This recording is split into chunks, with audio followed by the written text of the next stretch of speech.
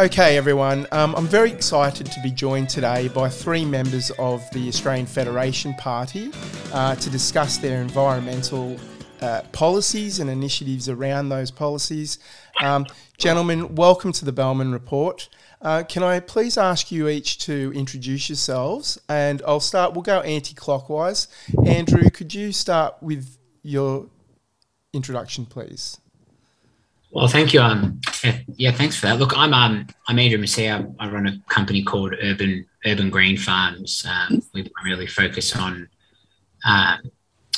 alternative growth methods for food, as well as sustainable methods as well. But we also vertically integrated in regenerative agriculture.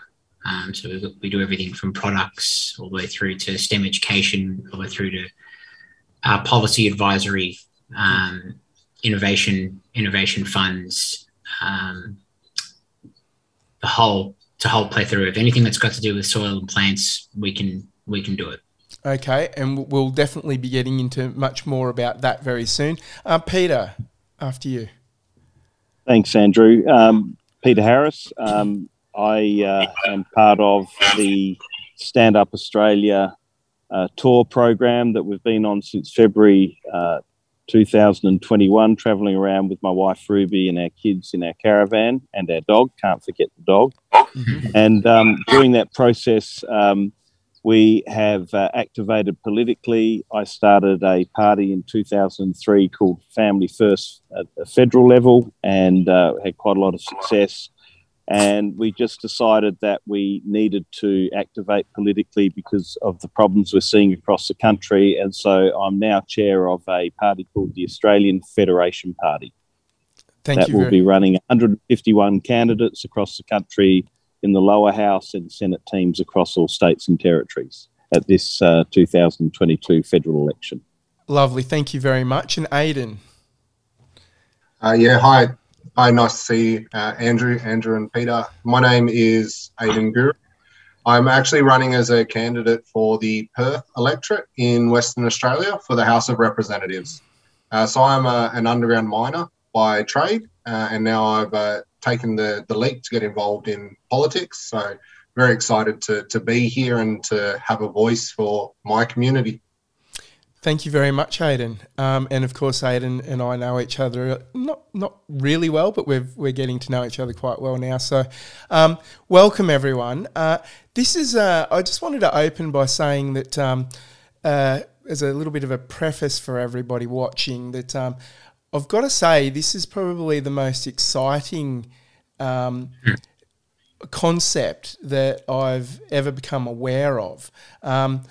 In this day and age where everything's about the environment and all this fear-mongering around global warming and so on and so forth, and the only solution to that seems to be you humans are terribly bad and you're killing the planet and therefore you must die. So to hear about the policies that you guys are putting in place, and of course for everyone who hasn't seen the documentary Kiss the Ground, that's essentially what this discussion is revolving around, I think is fair way to put it.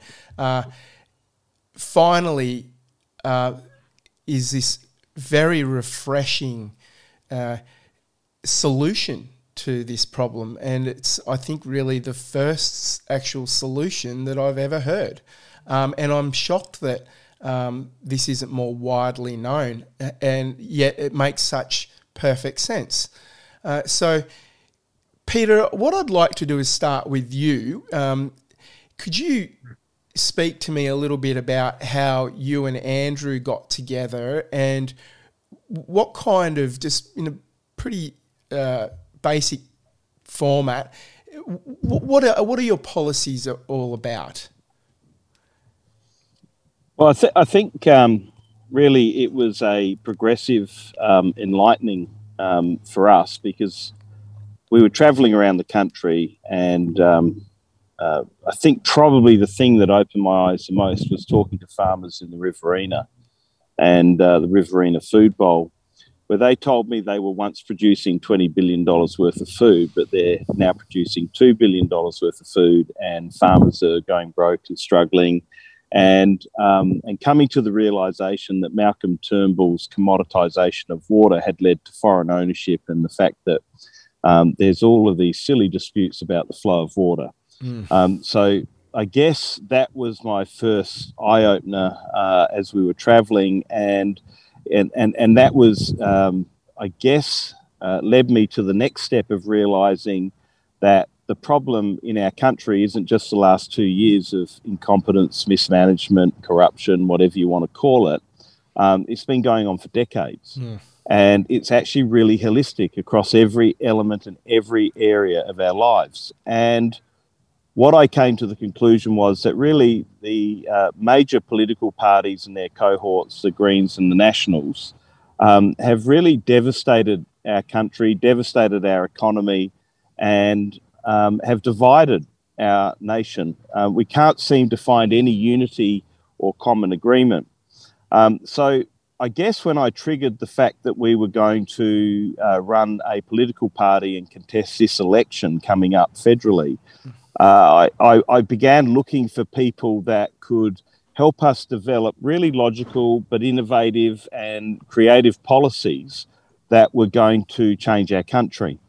And I guess when I met Andrew just over 12 months ago, he enlightened me to soil regeneration and Kiss the Ground and all of the initiatives that are out there on these fronts. And I wondered why other political parties actually hadn't embraced such a logical concept of, carbon and water retention in healthy soil, the fact that the chemical companies are imposing chemicals and also GMO seeds on our farmers and really killing our soils. So it made so much logic to me to really get an understanding and embrace this policy in particular that has such massive ramifications across the country. It's about national security, and it's about quality, healthy food production. It's about ridding our country of toxins and chemicals that are creating massive health issues in our population. So this is a really, really important holistic policy area where we can fix so many issues by teaching our farmers about soil regeneration and about producing crops that are healthy for consumption. And I guess that was our starting point. And we spent a day together unpacking all of these things, plus plenty of other things. And we connected and we've built a relationship from there. Fantastic. And Andrew, could you explain to the audience a little more about what regeneration is? So regenerative agriculture and regen in terms of soil works in a number of ways. We're basically, in short, we're switching on what's been switched off. Right? So soil is living. It's got its own biology. It's got its own communication pathways. It's almost identical to the human gut in the way it functions, which is why we're connected. With the soil. We are connected with the planet, and for us, in terms of soil, it works a very similar way to the human gut. So, same way that we've got biomes within our gut, and we've got beneficial bacteria, and you've got bad bacteria, you've got good bacteria. Soil is managed the same way. Now, in this case, if I was to say, for example, we've got everything from bacteria, you've got gut microbiology, and you've got all sorts of things that happen within the human gut. But if I was to avoid that out and stop it somehow, say through a particular drug that essentially suppresses your immune system, you're then relying on external inputs to be able to function. And that generally happens through, say if I had to give you a lung today, because you needed a lung transplant, what would happen to your body? Your body would reject it.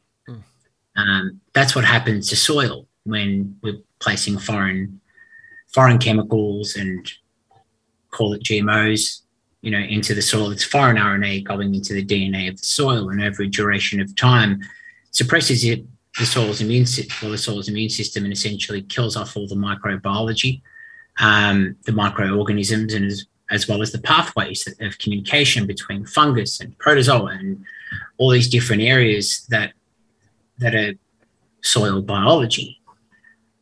Which means at that point, the farmer turns around after a couple of years and has a look at their soil. Their plants are now riddled with pests, so-called pests. I don't believe there's anything called a pest. I think it's part of the biology and part of the ecosystem. If the part ecosystem of the balance, balance.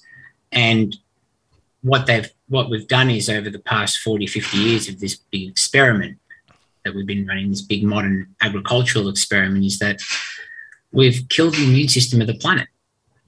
And it's resulting in desertification at a rate that we've never seen before. And can you explain to the audience what desertification is? Because I'm sure a lot of people haven't heard of that term.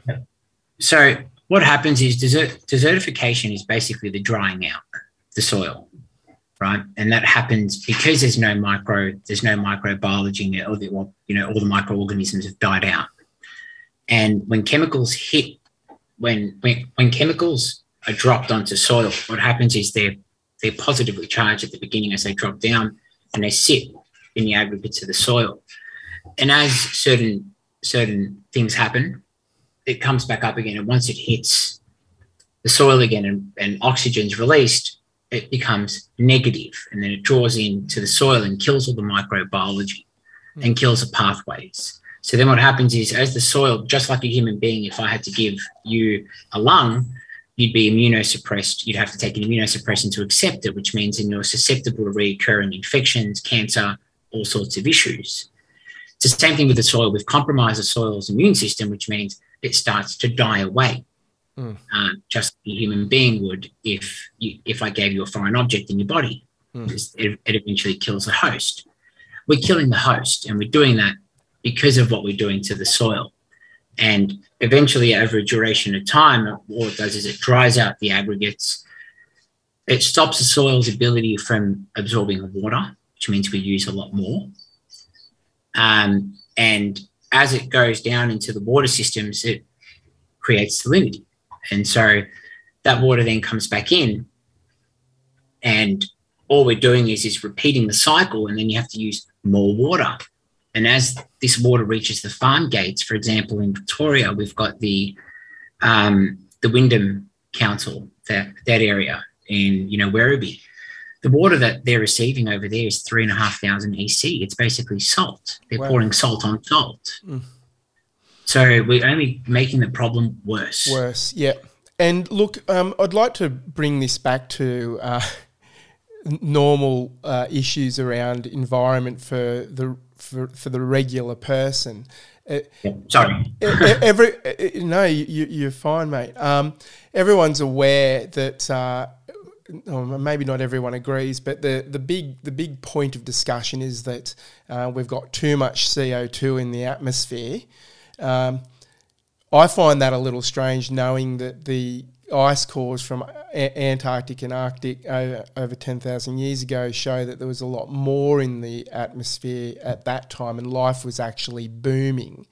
So for me, this is an interesting point to understand. But you mentioned off camera before we started that you mentioned the term drawdown. Can you tie that into this discussion for the audience, please? Absolutely. So what happens is, as soil becomes healthy, and as you cover crop, and as you use a lot of the techniques that Kiss the Ground talk about, rotation of animals, what you're doing is you're basically soil can hold so much carbon. It's incredible. It's essentially the skin of the planet.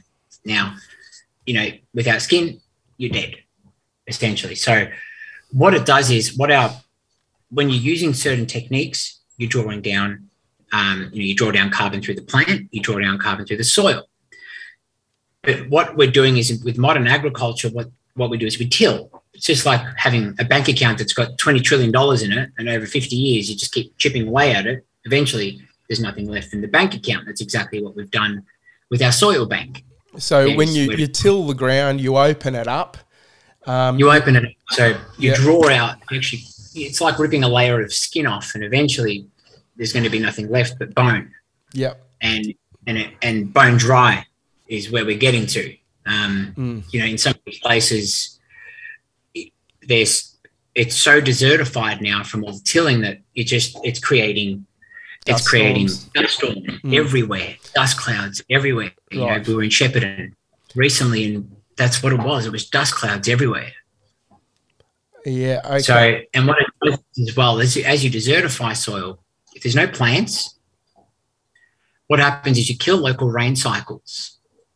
So if there's no moisture in the air, there's no humidity, there's no respiration from the plants, there's no cover cropping, and what that does is you lose out 40% of essentially local rains that are created on land, whereas the other 60% is from the ocean.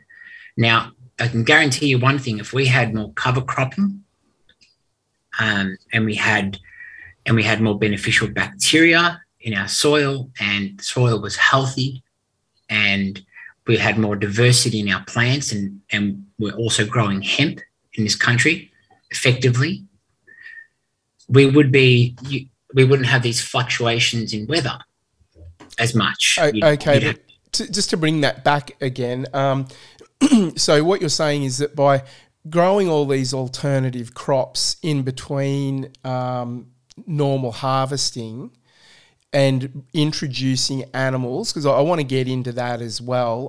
All we hear these days is cows are so bad that we now need to eat bugs. We can't be eating meat. It's all this rubbish. It's all part of this globalist agenda.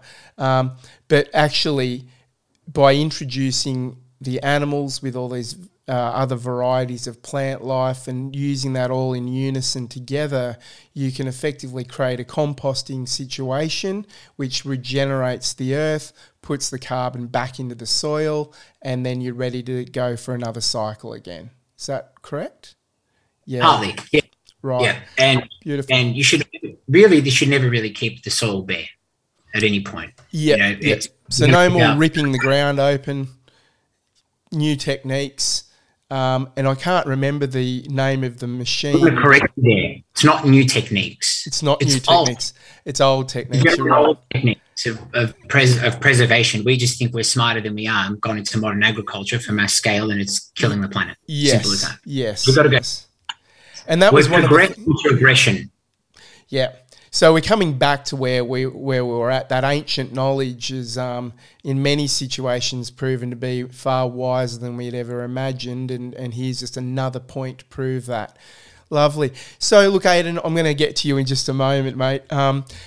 Peter, I wanted to ask you a little bit more about how your policies are going to be implemented for Australian Fed Party to bring this more into mainstream. How are you proposing to do this?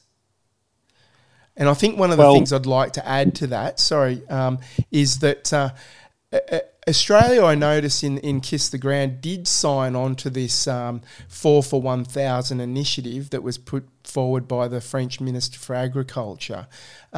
But I've never heard of this before. I haven't heard any other parties speaking about this. So how do you propose to implement this and get this mainstream, Peter? Well, I think for us, you know, we've had an approach which has been pretty stealthy, to be honest, in terms of building the momentum of our campaign over the last 12 months. I mean, we only decided in April 2021 that we were going to contest this election, and you go through a whole lot of processes and different twists and turns, and you've got to pivot. And of course, you know, the Albanese Morrison messing with the registration of party system late last year, where we've seen over 20 parties deregistered. We only got our registration through 10 days ago, which is a national disgrace. So We've been largely just building an army quietly, traveling around, delivering seminars, talking to groups. And one of the important things we've been doing is road testing messages, different messages, to see if they resonate and connect with the Australian people. And I have to say, the message of regeneration of soil, and as a very holistic strategy to fix a lot of problems, is very well understood and very well received. So the fact that in the coming days and weeks leading into the election that we'll be running 151 candidates, people are not perceiving that we have the capacity to do that, and Senate teams that will have very sensible policy for all Australians. And this is obviously one area of very important and very sensible policy where Australians can, for the first time, begin to understand that if the soil's regenerated and we stop using chemicals, they're no longer being poisoned, and that you begin to get plentiful food supply at an affordable price across the country, and that it's an issue of national security. All of those messages are different to the message of let's spend billions and billions of dollars on climate change initiatives that just leave the country and never result in any outcomes. That's right. It's a financial drain, and there's no net positive. And we see an economic opportunity in this as well through selling, carbon credits around the world as a country. Massive opportunities for us to deal with this. The other thing we'll be doing and talking about is the billions of dollars that have already been spent by the collection of Labor and Liberal over the number of years since modelling started emerging on climate. It seems to me that we move from one model to the next without ever testing the depth of the model. So and the reliability and the delivery of the model. And it's a little bit like what they've done with COVID decision making over the last 2 years. They've been using these outlandish models that predict doom and gloom on all people. They drive fear into the population that justifies outrageous reactions. And so we're going to go back and review all these models to see what's really actually happening and how reliable and accurate these models have been. But really, this is for us, the answer on dealing with both a whole lot of problems in our agribusiness industries and primary producers. There's not sufficiency of supply to our primary producers. It's a massive problem. And how it impacts people in the city is food prices, and particularly for organic foods, go through the roof and people can't afford it. Okay. So from my perspective, the reality is we need to start really from the premise of transparency with the Australian people and explaining it in simple terms. And it's not because the Australian people are stupid or don't understand. It's because it's never been explained before. And people are busy leading their lives and doing their things. But you know what? When they realise that petrol prices have gone through the roof and food prices have gone through the roof and they can't afford to pay mortgages, even with double incomes, whereas prior to 1975, they could afford to live as a whole family with one income. Yep. We've got to say that our standard of living has dramatically dropped, and all of these things are contributors. The illogical position we're in with fuel, for example, which affects primary producers, is that we're meant to have stockpiles of fuel. We're meant to refine fuel onshore. That's right. And we don't. And now we're completely reliant on ships from Singapore. Often we've got 4 days to 4 weeks supply. And we're completely vulnerable from a national security perspective and completely vulnerable to global pricing. They've left us in this position. They're charging an excise, another indirect tax, and they pretend they're doing the Australian people a favour when they cut the excise in half to cover their own incompetence. Yes, we've been sailed down the garden path for the last 20 years.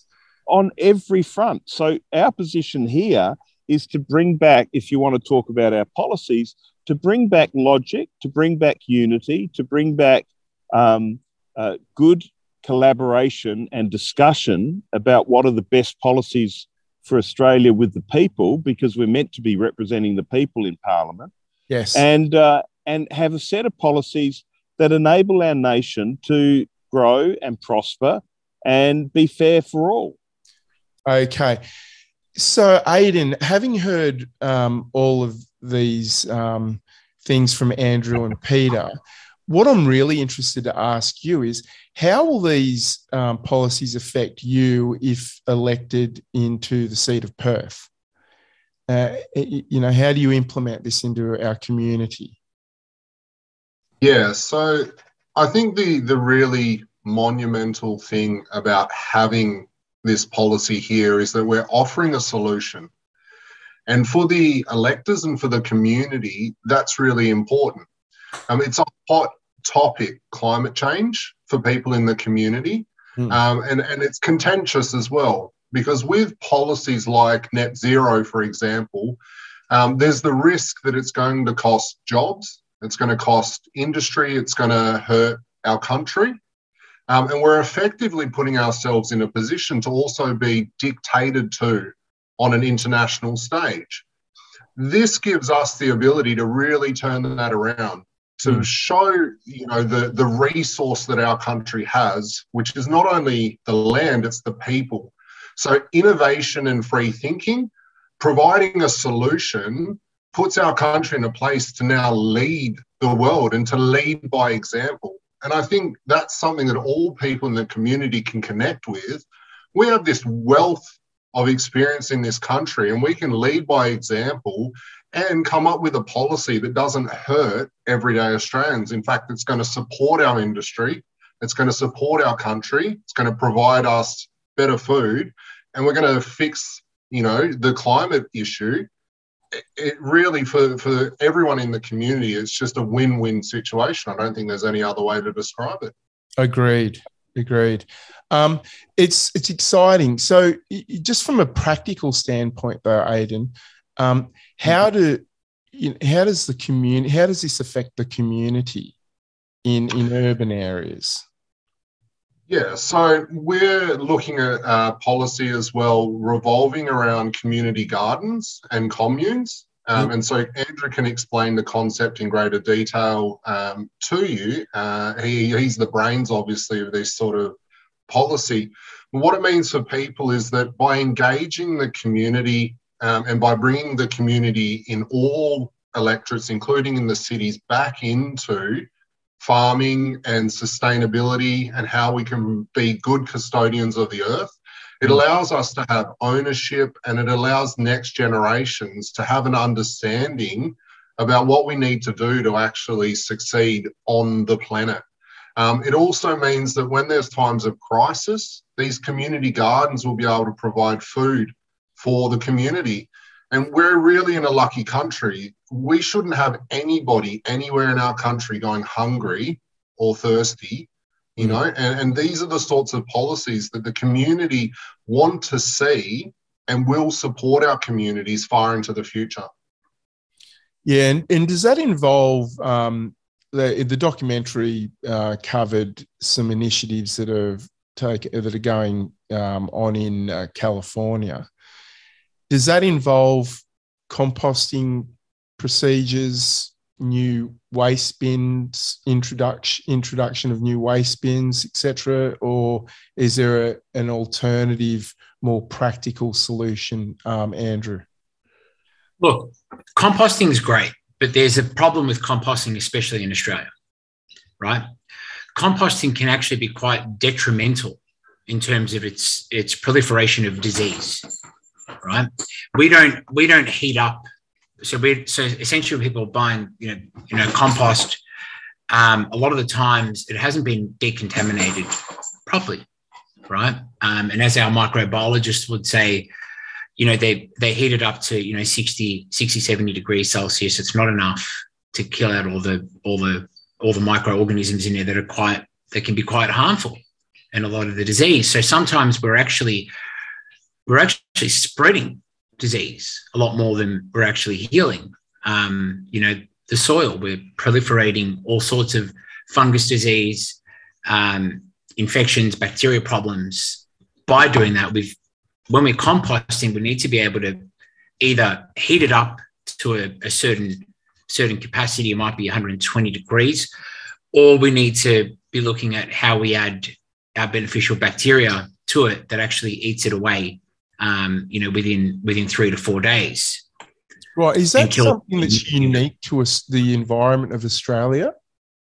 No, it's a global problem. And that comes back to the root cause. The root issue is when you're putting in seeds into the ground, you're obviously building these crops that are genetically modified as well. And with all the pesticides and herbicides, so, okay, you're doing a great thing, composting, but you're composting waste that is, again, the origins of it, the DNA of it shouldn't really be in our soil in the first place. So we're spreading it even further.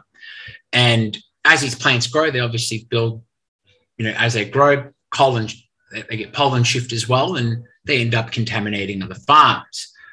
Right. So composting is good, right? But it has to be well treated and it has to be regulated properly. And we're seeing a lot of these problems also here in Victoria with chicken manure. For example, now it's been formally considered a industrial waste. You need to get rid of it and then buy chicken manure. And there's some speculation as to why that is.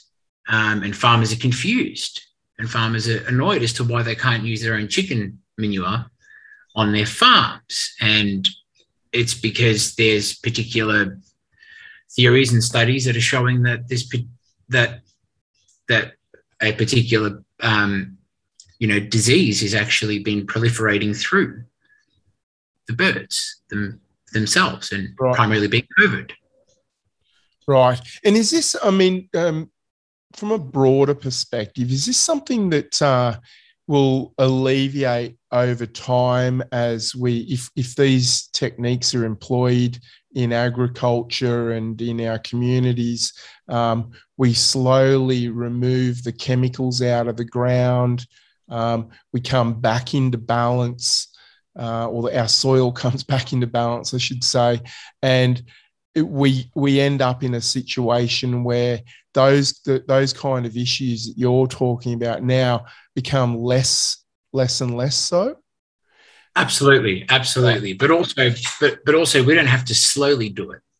We can pump this up in a very quick methodology. When people, our agricultural industry really has a very small understanding or little understanding of biology. They're more chemistry. They want to look at the chemistry side of it because every problem is a nail and every solution is a hammer with these guys. But what we need to look at is how we work with the biology and detox it and clear it out. And that's through the application of beneficial bacteria, which is actually called bacillus. They're bacillus strains.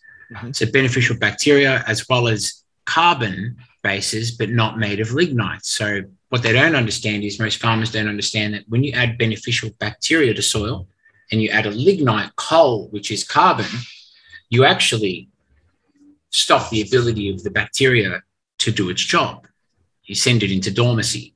Mm-hmm. So the actual carbon bases need to be made of natural ingredients like sugars or hemp, being a major component in carbon drawdown as well. But you did mention before, and I want to go back for a sec, you did mention the problems. Carbon, they talk about carbon and climate change. Carbon's not the actual problem. The bigger problem is N2O, which is actually 300 times worse than carbon. So, 1 ton of nitrous oxide is equivalent to 298 tons of carbon dioxide. Right. So, and it takes the atmosphere, our atmosphere, 110 years to actually remove it. What we're able to do is we can, and it's actually what they call the ozone killer. That's what's causing our problems, our major problems. The hole in the ozone layer? Worse than that. It becomes a global problem when you pump N2O into the atmosphere. It essentially destroys the entire ozone over a duration of time. But what we can do is by restoring the soil, you can actually unlock these important communication pathways between soil and start to draw down the N2O as well. That's the bigger problem. And restore the environment and the atmosphere back into balance. And what kind of time frame are we talking about? If everyone got behind this, how long would it take us to get this back into the right state? That's a very difficult question to answer. And the reason why I can't give you a clear and definitive answer on that, it's because you never know in terms of what, say, the mining industry is doing. And we can supplement the mining industry and help the mining industry and actually work with them in terms of regenerating even, sections that have been completely debilitated through mining. It all depends on what else we're doing, right? We could fix one area, but then they're logging another area, and that's another issue that we need to deal with, is the logging in this country. So, what they talk about, say, for example, the Victorian government here talks about carbon emissions. They talk about we need to draw down, we need to be responsible in front of the United Nations, and, we need to be part of the net zero. And at the same vein, they're logging the absolute hell out of the highland regions of Victoria, which is the largest sequester of carbon per acre in the world. It is the ecological cradle of this state. Perth is in a very similar issue. The logging over there of native old forest is destroying your water sources. It's destroying local rain cycles. And then they try to justify it by saying it stops bushfires. No, it doesn't. As I've just explained before, when you kill local rain cycles, that's why it's called a rainforest. You actually create more dry environment, more potential for wildfires, more potential for devastation of animals and wildlife. And essentially you're destroying what we shouldn't actually be controlling in the first place. We should be giving that to the native people of this country, the first people who know how to manage the land better than we can ever do it. Andrew, if I can jump in there as well. Yeah, please. This is the whole problem with our country, is you say, well, how quickly can we achieve this? We can achieve it very quickly, unilaterally, if we get rid of Labor and Liberal and we vote for parties like the Australian Federation Party, because we will move unilaterally in the first 100 days of government on these issues. That's why Australia needs to make a change now, because what blocks the major parties from doing all of these things are personal interests. They fail to represent the people. They are loyal to the party. They're not loyal to the people that elected them. There are corporate lobbyists like chemical groups, all sorts of groups that want to block all these sort of initiatives. There are global agendas, and unfortunately, Labor, Liberal, Greens, Nationals get caught up in all of those agendas. They've sold their souls to all of these agendas, and they've left the Australian people behind. So it's a perfect storm at this election, with a whole range of issues sort of colliding at once, where there is an opportunity, a very real opportunity. People don't necessarily believe there's an opportunity, but the majority of Australians are completely disillusioned with our two-party system. And what we have to do is provide ourselves or present ourselves as a credible alternative. And with candidates like Aiden running in the seat of Perth, who is very articulate, a critical thinker, someone who cares about the people and representing them, that's how we're going to do it. And I'm just amazed at the quality of the people that have got on board with the party. They're all great thinkers. They're all very articulate and passionate about issues. And the only way Australia is going to change is if we give the agenda that is normally controlled by Labor or Liberal in the House of Representatives. We give the agenda back to the people, and we present logical policies that the people believe in. That's how we unify the country, and that's how we unilaterally address these issues very quickly and restore, ourselves as a clever country, but also as leaders across the globe. Yeah, and look, that was going to be my next question, actually. Similar, you've just covered it, but I'd still like to ask you, have you had these sort of discussions with other political leaders, and have they just dismissed you out of hand, or are any of them interested? Who would like to answer that? Peter? I think Andrew's actually best placed. I mean, we've been on this journey for just under or just on 12 months from a political perspective. I've dealt with many political leaders before, but most political operatives, political representatives, perceive Australia as a cork floating in an ocean where we are subject to what happens to us, and we just have to pivot and deal with what happens to us as it's dealt by the rest of the world. I just could not disagree more, because Australia can take the front foot. We're in a very unique position. We've got a phenomenal nation. We're surrounded by oceans. We've got every opportunity that you can contemplate under the sun to really be a leader globally and be more than just that cork popping around in the ocean. And I just think they don't get it. And I think they don't care about it because they care about other things. And Andrew has dealt with a lot of political leaders, and I think he's well qualified to talk about their reactions. Yeah. Well, I'm interested here, Andrew. What have you got to say? Well, Andrew, look, I put him on the spot there. No, no, it's fine. It's fine without breaching NDAs and non-disclosures on this. Look, I've presented to both sides. Also, one of our colleagues, who's one of our major stakeholders as well, has also presented to both sides. Not just this, and I can talk about her openly because it's in the media right now. Her name's Sarah Rees, and she's what I'd call the goddess of conservation. Her entire life is dedicated to the conservation of forests, but she's also quite critical in terms of her thinking, and she's got a really great imagination.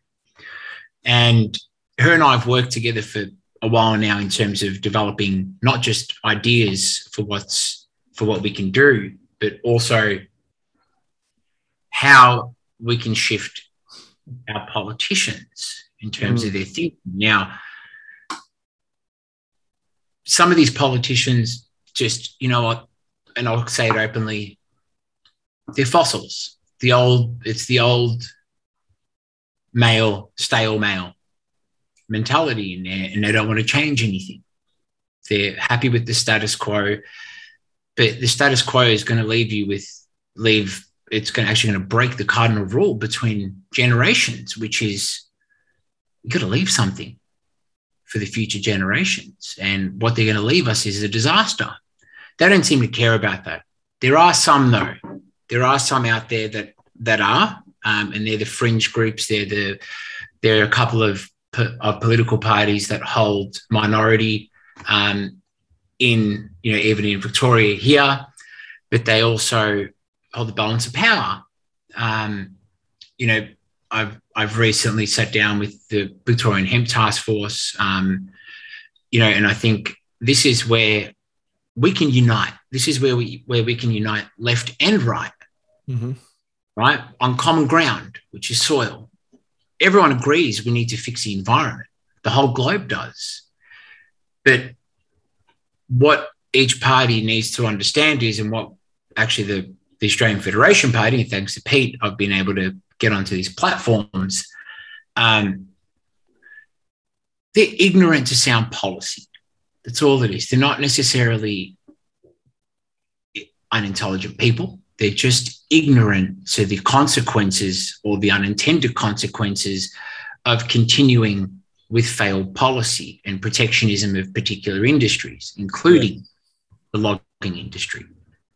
And I can tell you now, if we were to sit down with the logging industry right now and say, listen, we've got an alternative to old-growth forests and logging our forests with hemp plantations that produce 1 acre of hemp produces in 120 days is equivalent to a 20-year-old radiata pine tree in its fiber content.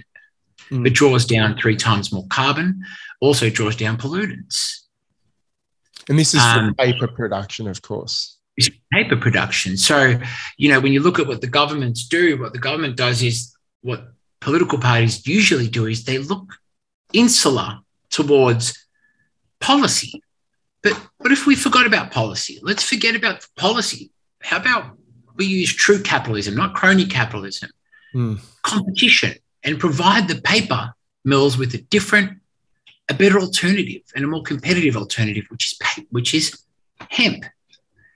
And then hemp can be actually used as essentially the basis for an entire green infrastructure innovation, project in regional development zones. We should be looking at our regional development zones rather than building more infrastructure in the city, more concrete jungles. We should be encouraging intergenerational farming and relocation and redistribution into our regional development zones and nurture the land. And that's what Peter will be doing.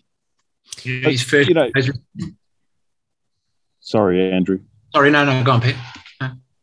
Look, I just don't think there's a will. I mean, you look at the Greens and they talk about all these things, but decades later, there's still old growth forest logging. This is our first election that we're running at aggressively, and we're running with recycled signboards that have been around forever. But not one political party, with all of their dialogue about the climate and environment and greening Australia and all of those things, not one of them has decided they use single-use core flutes to promote their wares, and yet they claim their wares are environmental sustainability and all these sorts of things. So the truth is, in my mind, there's no will, there's hypocrisy, there's no thinking, and we just need to get back to common sense thinking and look at what we've got around us to be able to bring change quickly. It is inexcusable. It's inexcusable that the Greens keep taking money from the AEC, for example, like $9 million in 2019, and bluntly, we're still old growth logging in 3 states of Australia that I know of, and that should be the number one priority, to deal with these sorts of things. Absolutely. I mean, they've got the influence. Yeah. And let me add to that, guys. Let me just add to that while we're here. I mentioned Sarah Rees before. Mm-hmm. Now, let me explain something just very quickly on this. I'm adding to Pete's point in terms of their desire to do so. Not only is their desire isn't there to do so, they're actually protecting the entire industry, and a particular group being here in Victoria being Vic Forest. And you can look it up right now on SBS. You could go to abc.com and look up Sarah Rees, Great Forest National Park, right? And you'll see that Vic Forest issued out a spy to find dirt on Sarah. For a particular reason, they wanted to shut her up, right? Now, this is the corruption that's happening in some of our government departments that need to be held accountable.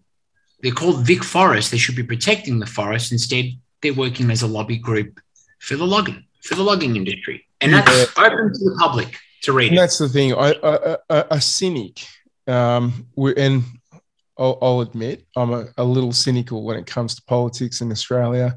I would almost go as far to say that there's actually been a drive to really destroy this country. I mean, we have lost all of our industry. Any industry we do have is not going anywhere. We send all our. I too am from the mining industry. Iron ore was what I was involved in over here in WA. That's 60% of the workforce is in mining. We do that mining. It's great, but we send it all overseas for it to be turned into steel. Why is that? To me, we have all these natural resources, why isn't materials development and things like these massive industries being developed here in Australia? Why send it all to China? Why send all our rare earth minerals over there so that we can buy it all back at a premium?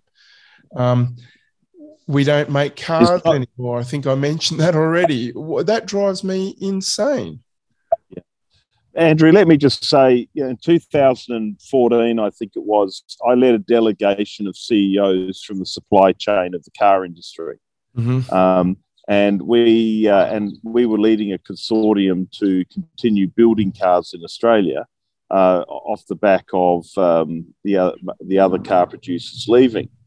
And we were sitting in McFarlane's office, the then Minister for Industry for the Liberal Party, and I had about 8 or 10 CEOs from the supply chain with me, and we had made an application to become part of the automotive transformation scheme, which was what the government were using to fund the car industry. There was about $1.8 billion or $1.6 billion left in the fund. And I said to the minister at the commencement of the meeting that we wanted to be accepted into the automotive transformation scheme so that we could work as a consortium with the supply chain to continue building cars in Australia. And what the minister said next shocked me. What he said was, there's no money left in the scheme. There's no money left. I said, Minister, there was $1.6 billion left. What's happened to it? It's expensive for car companies to leave our country. And I said, Minister, are we paying the car companies to leave? He said, I wouldn't put it that way. And I said, but Minister, what's happened to the money? I went around the room and asked the CEOs to say exactly how much money they had out of the ATS to help them transition or adjust to the loss of their industry. And we're talking, minuscule amounts of money. And I then said to the minister, so Minister, we've funded the car industry, the foreign car industry in our country, around $32 billion over the last X number of years. Plus, when they pack up their bags and say they're going to leave, we give them another $1 billion to leave. And on top of that, we all know, the government's known for generations that these car companies are engaging in a thing called transfer pricing. Transfer pricing is when the head office imposes very significant costs on the subsidiary, so the subsidiary never makes money. So as a consequence, what happened was we never actually received any tax from these companies, and we handed out money to them year in, year out, every time they asked for it. And so the cost to this country was about $35 billion, of which we could have built multiple car companies that were owned locally, and we'd still have our car industry. So we're very committed to bringing back industry, and it doesn't have to be silly industry. So, for example, I travelled to the UK and looked at Lotus and Aston Martin and even Land Rover, and looked at low-volume car production facilities, which are very, very profitable, and looked at a way that we could continue the industry. But I have to say, it's either corruption or it's absolute incompetence that led to the death of our car industry when it could have been saved decades ago, and we could have saved the Australian taxpayer billions of dollars if there was just some proper thinking or critical thinking that went into what was best for the people of Australia, rather than all of these crazy transactions we make to try and keep foreign car production here whilst they're simply robbing us blind, in my opinion. It's a can of worms, isn't it? It's horrific. It's horrific. I agree. It's horrific. And I said to the minister, it was a national disgrace what had happened. And I'm sure he would have thrown me out of his office if I wasn't there with the industry CEOs. Gentlemen, with that, thank you very much. Aiden, I'd like to wrap this up with you. Obviously, you guys are out there in Victoria or over there in Victoria. Aiden and I are here in Perth. Aiden, I'd love to hear from you on how's your campaign going, mate? Is there any update for everyone? Yeah. There's plenty of updates. We've been having a great time over here in WA, despite the state politics. I've been out in the streets talking to people, and I'd like to, I guess, bring it back to what you said about being cynical and what Peter has said about policies and the way they're being enacted and how they affect Australian people. The community as a whole are cynical when it comes to politics because they're sick of the two-party system. They're sick of all of the promises that come around every 3 years, and then 3 years after the election, nothing changes, nothing happens, the promises all go away, and nobody hears from their elected representatives anymore. I think we need to take ownership of that, though, as a community, which is if you are sick of this, and this is what I hear from everyone when I knock on people's doors, they say, oh, look, I don't really like politics that much because they're a bunch of wankers. We need to take responsibility and say, if you don't like that system, you need to change it. You need to stand up because there is a clear choice now with Australian Federation Party and with other minor parties. So change is here, but change is enacted by every single voter. So make sure that you're voting. Make sure that you understand how preferencing works. And if you don't like the system, take responsibility and be a grown-up and say, it's on me to actually change that. Talk to your family, talk to your friends, and we can change that. And I think it's great that we get that positive feedback from the community that they don't like what's going on in politics and they want a real option. So let's do something about it. And Aiden, how do they respond to you when you say that to them? Fantastic. I go out and I would say 90% of people I meet are hungry. They're really hungry for change. They just need somebody to actually stand up.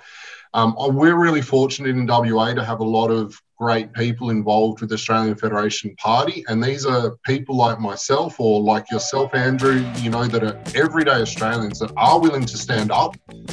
And that's what's important, because I think we're just sick of politicians. We're sick of career politics ruining the country. And everyone in Australia is smart enough to see what's going on and recognise that. So now we've got to translate that into votes come this election. Gentlemen, thank you very much for your time today. It's been very interesting. I hope we can do this again sometime. Absolutely. No. Sorry? Absolutely, anytime. Lovely. Thank you, Peter. Thank you, Andrew. And thank you, Aiden. Thanks, guys. Thank you. Bye-bye. Good to see you, Aiden. Bye. You too, Peter. Cheers. As you can imagine, it's only a matter of time before we're censored off YouTube. So if you could please go over to Rumble and follow us there as well, that'd be amazing. Also, if you liked our content, please consider supporting us at buymeacoffee.com/Bellman Report. With just $2 per month, you have no idea how much that'll go towards keeping us afloat. Thank you, and I hope you liked the video.